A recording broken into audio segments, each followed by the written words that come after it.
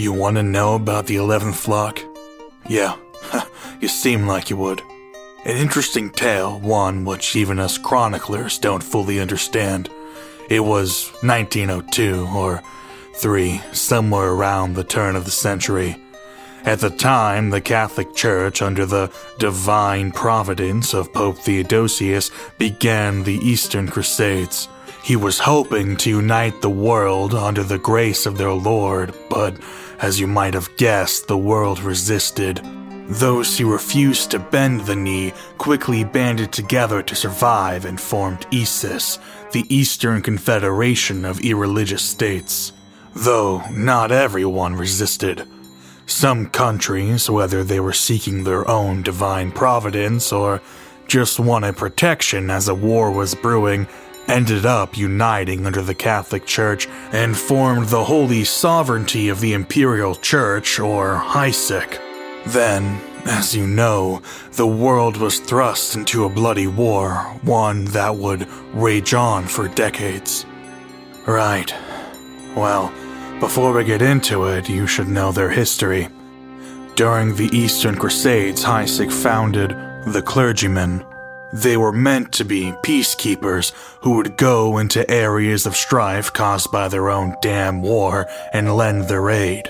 Clergymen were supposed to help with matters of the secular world and that of the unnatural, fighting both monsters out of your fairy tale books and the even more real evil of man.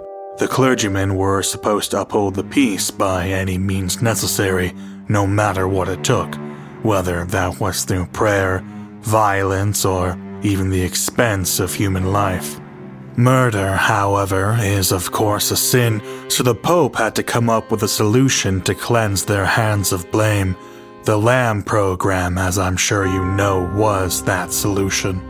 Under the Lamb program, children would be offered and sometimes stolen to be raised from birth to death, brainwashed into believing their sole purpose was to commit sins on behalf of the clergymen. The Pope and the rest of the Church thought that this would only commit one soul to perdition, so lambs were stripped of their identity and given a new name to remind them of their status. Every flock of the clergymen would travel with a lamb, so their flock would be free of sin. In addition to a lamb, every flock had a shepherd who would lead his flock to align their beliefs and goals with the Church. Some flocks were joined by conduits, those rare few who the divine power of God flowed through. Other flocks had prophets that would receive visions from God, or speakers who had the gift of tongues and interpretations. In theory, their numbers could range from 2 to 20 or even more. Regardless of these others, a flock just needs a shepherd and a lamb. The 11th flock started with Shepherd Ezra Sforza and Silas Delacroix. Ezra graduated from the clergyman program, having been mentored by Cardinal Busoni.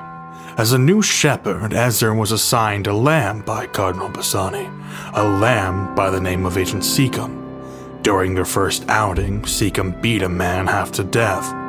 Ezra wasn't thrilled, but there wasn't much he could do, and so Ezra and Silas continued traveling with him for a few years.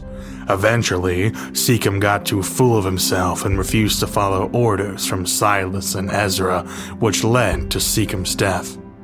After that, Ezra insisted he would not travel with anyone who didn't give him a vision from God, and so the 11th flock was suspended for over a decade.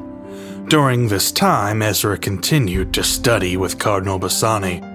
Rumor has it that as Ezra's influence with the cardinal grew, his faith began to wane.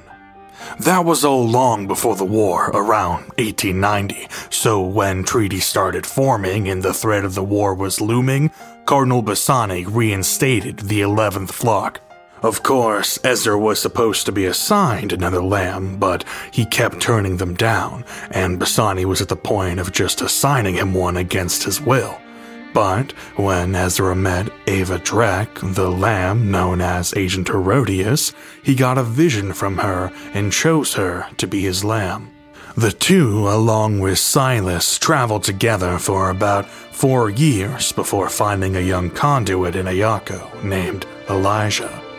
Busoni, of course, tried to take the young boy to receive special training, as all conduits must, but, once again, Ezra refused. He received a vision from the boy and refused to travel without him. After a long talk behind closed doors, Busoni caved in, and so Elijah started traveling with the group. It wasn't too much later they ran into a Nigerian named Alister, and Busoni would be tested again. He wouldn't allow a person of color membership into the clergymen and didn't want the flock to travel with him. Ezra thought fast and lied even faster, told Busoni he had already inducted Alister into the clergymen, and, well, as you know, you don't leave the clergymen unless God calls you home. All this is to say, Ezra had a knack for rubbing authority the wrong way, and the 5 would travel together for a while, once more defying the will of the church. The 11th flock was tasked with hunting down the Undertaker.